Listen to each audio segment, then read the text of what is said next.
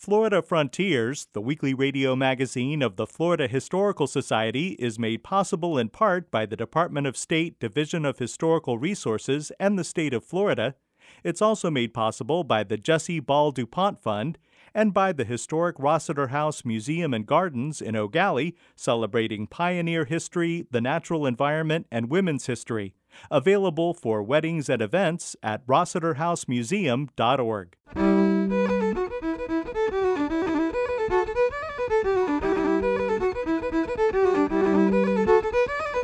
This is Florida Frontiers, the weekly radio magazine of the Florida Historical Society, on the web at myfloridahistory.org. I'm Ben Brotmarkle, and coming up on the program, Duncan Fletcher was mayor of Jacksonville in the late 1800s and early 1900s and served as a U.S. Senator for 27 years. His wife, Anna Fletcher, was an avid spiritualist. She said the grandfather clock would start in the middle of the night after it had stopped for days of silence. She had said that everyone heard creaks and knocks around the house. Nobody was ever injured or anything, but she could swear that there was a lot of activity that had happened in this particular spot. We'll discuss the U.S. District Court, Middle District of Florida. The creation of the Middle District was tied up in the fundamental changes of the 1950s. And we'll talk about the Okahumpka Rosenwald School. All that ahead on Florida Frontiers.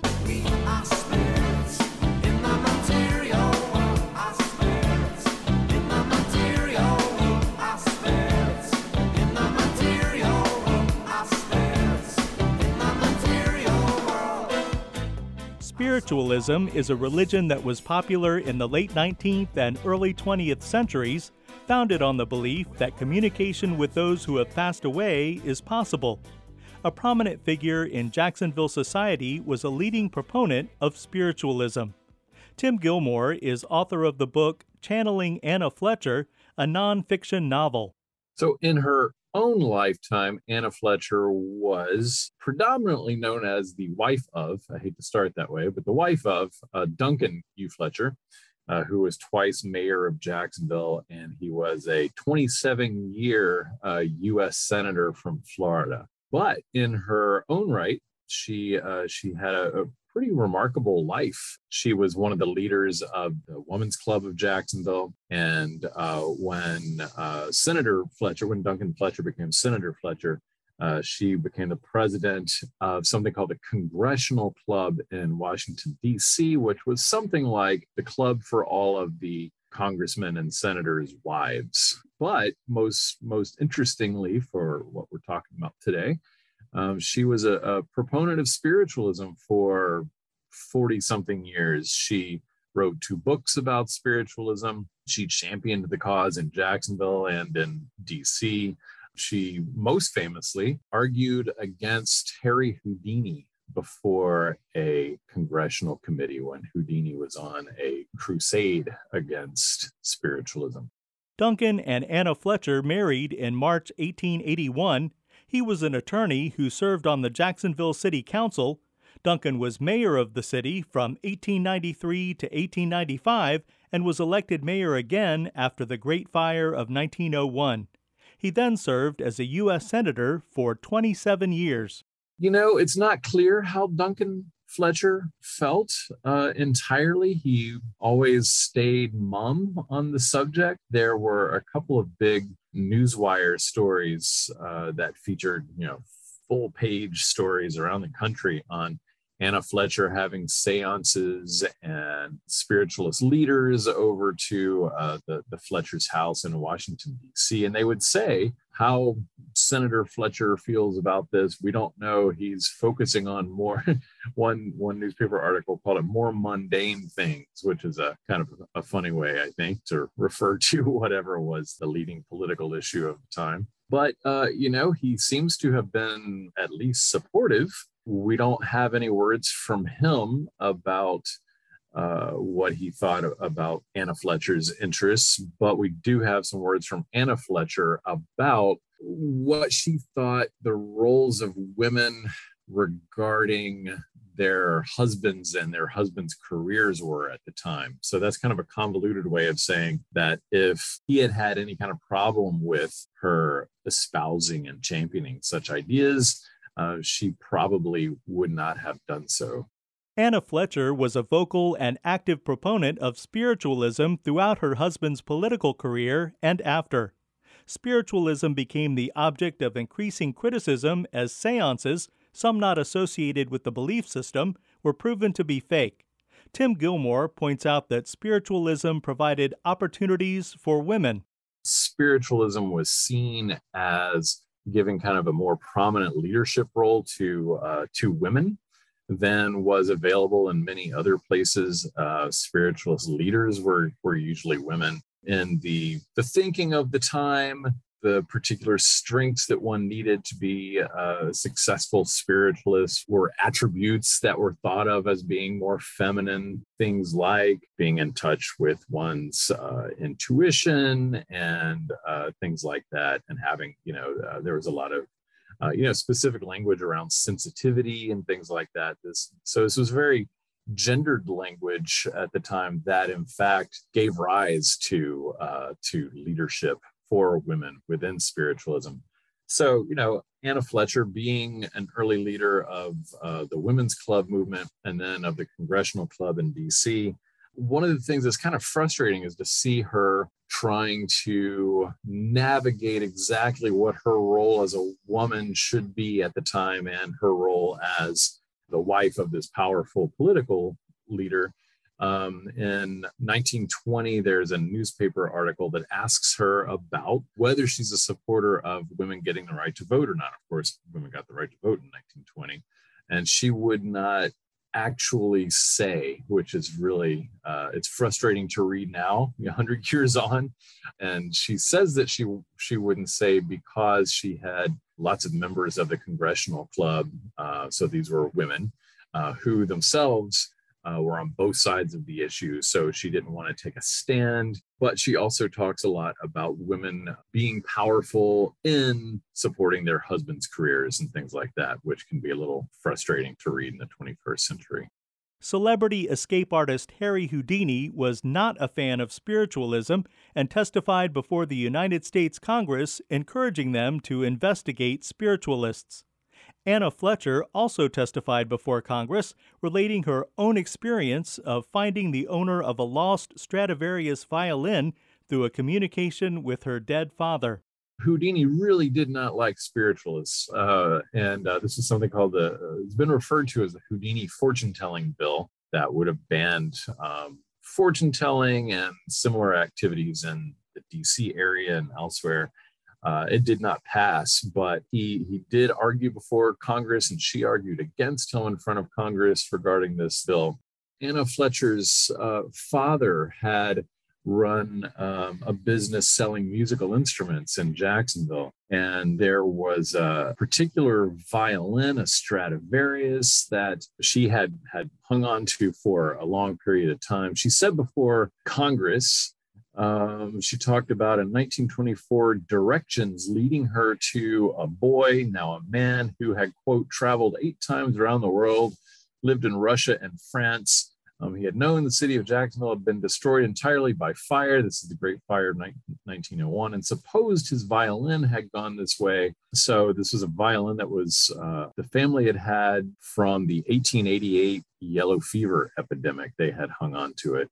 And she apparently reunited this Stradivarius, she says, with this individual after all these years, because dreams she had received messages that directed her to him, and she used that as a piece of personal evidence that she believed in spiritualist kinds of activities. Discussions of spiritualism in Florida always lead to Cassadaga, the spiritualist community near DeLand, founded in 1875 by George P. Colby. Anna Fletcher reportedly gave lectures in Cassadaga on several occasions. In 1929, Anna Fletcher wrote the book Death Unveiled, in which she further described her experiences with spirit encounters. Tim Gilmore. She always claimed not to be a medium herself, but she traveled around the country meeting with mediums and people who supposedly had spiritualist powers. One of the things that she claimed was that in the Duncan Fletcher Mansion, as it was referred to, the Fletcher Mansion, which was downtown on Church Street, it's not there anymore. But she said that a number of strange things had happened in this house, that somebody had lost their life, not in this house, but in a house that had been there before this house. She talked about a grandfather clock falling over and pinning someone to the ground. She talked about things moving around and, sounds in the night and things like that. She was pretty adamant about it. She said the grandfather clock would start in the middle of the night after it had stopped for days of silence. She had said that everyone heard creaks and knocks around the house. Nobody was ever injured or anything. But she could swear that there was a lot of activity that had happened in this particular spot. Following Duncan Fletcher's death in 1936, Anna Fletcher returned to Jacksonville, where she died of bronchitis in 1941 at the age of 80. She lived a quiet life when she came back to Jacksonville. She had a house built on Riverside Avenue in 1935 and passed away just a few years later, right before Christmas, and died at home with her two daughters.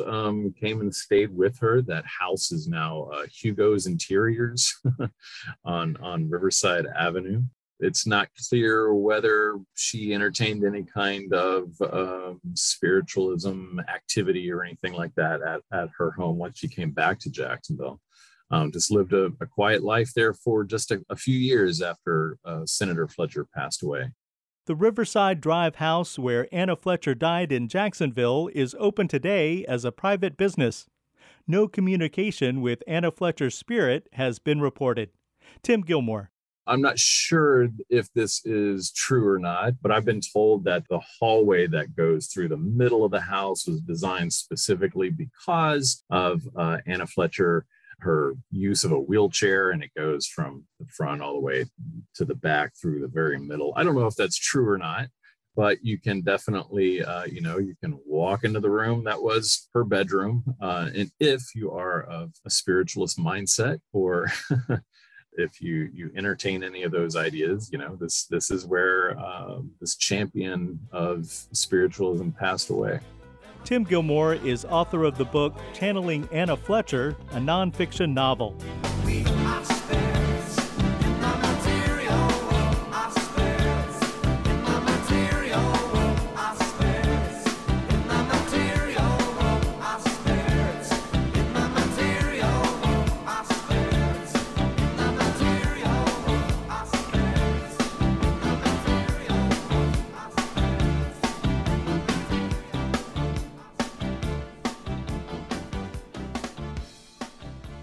This is Florida Frontiers, the weekly radio magazine of the Florida Historical Society. I'm Ben Brotemarkle.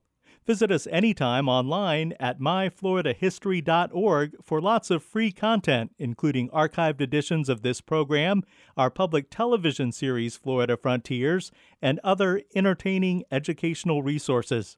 That's myfloridahistory.org. If I had a hammer, I'd a hammer in the morning, I'd a hammer in the evening, all over this land. I'd a hammer out danger, I'd a hammer out a warning, I'd a hammer out love between my brothers and my sisters, all over this land. Ooh. Joining us now is Connie Lester, Associate Professor of History at the University of Central Florida, Director of the Riches Digital Archiving Project, and editor of the Florida Historical Quarterly. Connie, several Florida historians, especially James Michael Denham, a professor at Florida Southern, focus on the legal history of the state. You have examples of some of that work? Professor Denham was central to one of the most influential special issues published by the Florida Historical Quarterly. The issue was published in 2012 to honor the 50th anniversary of the creation of the U.S. District Court, Middle District of Florida. The Historical Society of the Court planned a celebratory symposium to present papers relating to cases heard by the court. remembrances by presiding judges, and attorneys who had argued before the court. The Society contacted the FHQ about publishing the papers in a special issue. At the time of the event, Denham was writing a history of the court, which was published by the University Press of Florida in 2015 under the title 50 Years of Justice, A History of the U.S. District Court for the Middle District of Florida. Probably many of our listeners have never considered the creation of a U.S. District Court. Why was one created in 1962? The simple answer is growth. As Denham noted, the creation of the Middle District was tied up in the fundamental changes of the 1950s and the growth that accompanied expanded tourism, the rise of the space industry, and the population movement to the Sunshine State post-World War II. At the time, the existing federal district court, the Southern District Court of Florida, extended from the Georgia border in the north to the Florida Keys, in other words, the entire peninsula. With the population boom, the volume of cases appearing before the court simply became unmanageable. Thus, for the first time since 1928, Congress created a new district court in 1962, the Middle District Court of Florida. It covered the territory from Georgia south to Brevard County and southwest to the southern border of Lee County, a total of 33 counties. As Denham explained, the Southern District, now reduced in physical size, included the 12 counties that made up the high-density population centers from the Gold Coast to the Keys. The Middle District Court heard an interesting cast of famous and infamous defendants, as well as important cases that shaped national jurisprudence. Jimmy Hoffa, Manuel Noriega, Ted Bundy, Santo Traficante, and Wesley Snipes were among the defendants appearing before the court. In describing the range of cases heard before the court, attorneys Richard Dellinger and John Phillison noted that they reflect the major events of the times: segregation and integration, prison overcrowding, the collapse of the Skyway Bridge, criminal drug trafficking, and the war on drugs, terrorism, spying, and the evolving disputes associated with intellectual property. Now, this was an unusually large issue of the Florida Historical Quarterly, encompassing more than 250 pages and involving 42 authors. How was the issue organized? Carefully. After an introduction by the Court Historical Society and a brief history of the court by Mike Denham, the 14 featured cases were organized into 3 groups: integration segregation cases, civil law cases, and criminal law cases. Each group of cases was introduced by a judge of the Middle District Court. Finally, 3 reflective articles looked at the uses and abuses of federalism, early litigation on jail and prison conditions, and the history of the Middle District Court with the right to a speedy trial as guaranteed by the Sixth Amendment. It was a massive undertaking, but I must say that all attorneys were on time with their submissions and meticulous in their writing, as their profession requires. The precise and quick work by the contributors made completion of the project easier than I could ever have expected. In addition, it had immediate positive results. Not surprisingly, we had many requests from bar associations across the South for copies of the special issue to add to their libraries. What was not expected was the widespread positive response from academics and general readers. They found the special issue accessible, informative, and an important addition to Florida history. How were the cases chosen for inclusion in the special issue? Can you highlight 1 or 2 of them? Yes, cases were chosen by the attorneys and judges to highlight legal issues with national consequences and those that reached the U.S. Supreme Court. In Tyne v. Warner Entertainment Company, 2002, surviving family members and 1 former crew member of the fishing vessel, Andrea Gale, filed a lawsuit against the film company for unauthorized commercial misappropriation and invasion of privacy filming and distribution of the movie The Perfect Storm. The movie, based on a book by Sebastian Junger, told the story of the weather event that caused the deaths of 6 crew members. In her decision on the case, Judge Ann C. Conway ruled against the plaintiffs. By deciding for Warner Entertainment, Judge Conway, quote, recognized that expressive works that depict real persons are entitled to full First Amendment protection, whether the works are fiction or nonfiction or a combination of the two, end quote. In 1991, Judge Howell W. Melton Sr. provided a groundbreaking ruling in Robinson v. Jacksonville. The lawsuit was brought by Lois Robinson, one of the only a handful of female skilled craft workers in the shipyard. Robinson charged the Jacksonville shipyard with creating a hostile work environment by refusing to address demeaning comments about women and preventing the display of pornographic material in the workplace. Judge Melton ruled in favor of the plaintiff, but awarded her only $1 in damages, citing no evidence of actual financial loss. The consequences were swift and groundbreaking. In 1991, Congress amended Title VII to authorize recovery of compensatory and punitive damages for unlawful intentional discrimination, including harassment claims based on a hostile work environment. Attorney Tara R. Price, in her summary of the case for the Quarterly, asserted that Robinson was groundbreaking. Quote, it held that pornography alone could sufficiently create a hostile work environment in violation of Title VII, and employees could not post pictures of nude women at work by using the First Amendment as a shield and sword to continue harassing behavior. Some fascinating cases, Connie, and there's many more in that issue of the Florida Historical Quarterly. Thanks. You're welcome. Connie Lester is Associate Professor of History at the University of Central Florida, Director of the Riches Digital Archiving Project, and Editor of the Florida Historical Quarterly. Well, I got a hammer and I got a bell and I got a song to sing all over this land. It's a hammer of justice, it's a bell of freedom, it's a song about love between the brothers and the sisters all over this land. It's a hammer of justice, it's a bell of freedom, it's a song about love between the brothers and the sisters all over this land.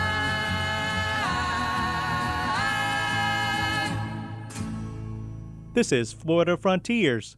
There are only a few Rosenwald schools left in Florida. One of them is in Oklahumpka. Holly Baker has more. The Florida Trust for Historic Preservation recently announced 2021's 11 to Save list of the most threatened historic properties and resources across Florida. The Oklahumpka Rosenwald School in Lake County is on the 2021 11 to Save list. Completed in 1930, the school was constructed for the children of Oklahumpka, a black community of mostly citrus workers, watermelon farmers, and turpentine laborers. The Rosenwald Fund, established by philanthropist Julius Rosenwald and African-American educator Booker T. Washington, built more than 5,000 schools for black children across the South between 1913 and 1932. Chip D'Amico is a board member and volunteer fundraising chairman for the Oklahumpka Community Club, which owns the Rosenwald School in Oklahumpka. The Oklahumpka Community Club is working to raise funds to restore the property to serve as a community center. When I first got involved, the club was talking about tearing this building down. I sat in the audience and wondered what they were talking about because I was new to the area. And after I found out, I decided to go check it out. So I asked permission to check it out. And the next meeting, I remember going back and they were starting to continue their conversation about, they wanted a nice place to congregate, to meet as a community and grow the community together. And I raised my hand and I said, there's nothing wrong with that building. You really shouldn't tear it down. And I believe that for you to get a new community center in this community, it would be because of this building. Because I had done the research on it and learned about Julius Rosenwald and learned about the history and what's taking place in this community or in this nation as a whole with the Black Rights Movement and all of that. I think it's very important that this building didn't get torn down. The Oklahumpka Rosenwald School was one of 120 Rosenwald schools built in Florida. Today, it's among the few surviving structures built by the Rosenwald Fund. Lack of resources, demolition, and neglect threaten many of the remaining Rosenwald schools. Chip D'Amico and other preservation advocates hope that the former school building can be brought back to life as the Okahumpka Community Center. Our plans are complete restoration of the old school. We want to use it to honor Julius Rosenwald with photographs, whatever we can get to display about the story of the Rosenwald School. I do have old documents that I went through, not much, but old documents from the school board minutes from back in 1929 and 1930 about the building of it, things like that, to show the history of the school. That's what we want to do with the school building itself. We want to make it back to original as best we can. We want to add a new community center / meeting place. We'd rather not have to have everybody congregate and meet in a newly restored historic structure. So we want a place where we can have gatherings and meetings attached to the building on the backside of it. We're hoping we'll be able to use it as an emergency shelter for storms and cold weather when it hits. It would be a good place to have an emergency shelter, so we'd like to equip it as such. In the future, the Okahumpka Community Center will include a space to honor civil rights pioneer and attorney Virgil Hawkins, who was born in Okahumpka in 1906. Virgil Hawkins, an African-American man, was denied admission to the University of Florida Law School in 1949 due to the color of his skin.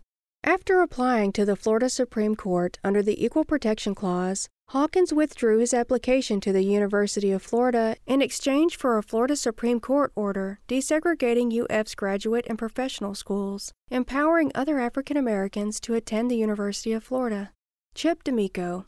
We also want to honor Virgil Hawkins. This Virgil Hawkins was born and raised right here, right behind where the school sits, basically. He attended school on the same site, and his parents actually donated a half-acre of land to the school when it was under consideration for a Rosenwald property.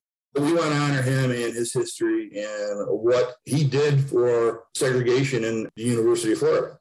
To help the Okahumpka Community Club fulfill their mission to restore the Okahumpka Rosenwald School and turn it into a community center, visit okahumpka.org. To learn more about the Florida Trust for Historic Preservation and the 11 to Save list, go to floridatrust.org. For Florida Frontiers, I'm Holly Baker, Public History Coordinator for the Florida Historical Society and archivist at the Library of Florida History in Cocoa. You've been listening to Florida Frontiers, the weekly radio magazine of the Florida Historical Society. Please join us right here again next week. Until then, you can find us anytime online at myfloridahistory.org and on Facebook. Production assistance for Florida Frontiers comes from Holly Baker and Connie Lester. The program is edited by John White. Have a great week. I'm Ben Brotmarkle.